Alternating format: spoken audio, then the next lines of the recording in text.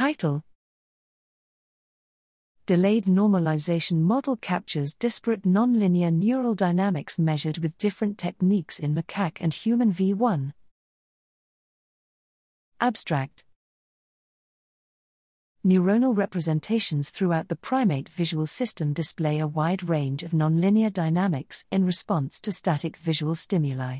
To understand the neural basis of visual perception, it is important to quantify these nonlinearities and to develop general models that allow one to predict response dynamics to visual stimuli with arbitrary temporal waveform. Voltage-sensitive dye imaging, VSDI, is a powerful method for measuring neural population responses from the cortex of awake, behaving subjects.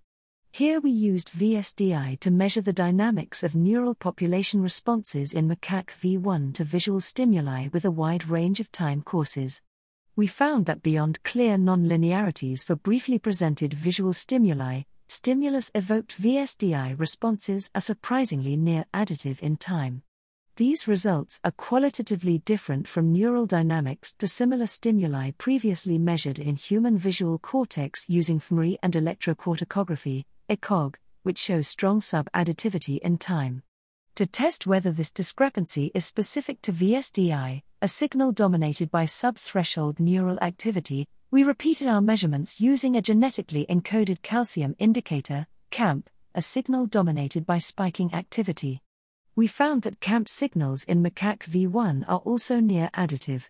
Therefore, the discrepancies in the degree of additivity between these different measurements are not attributed to the difference between sub- and supra-threshold neural response. Finally, we show that a simple yet flexible delayed normalization model can capture the dynamics of all of these measurements, suggesting that dynamic gain control is an important mechanism contributing to neural processing in the brain.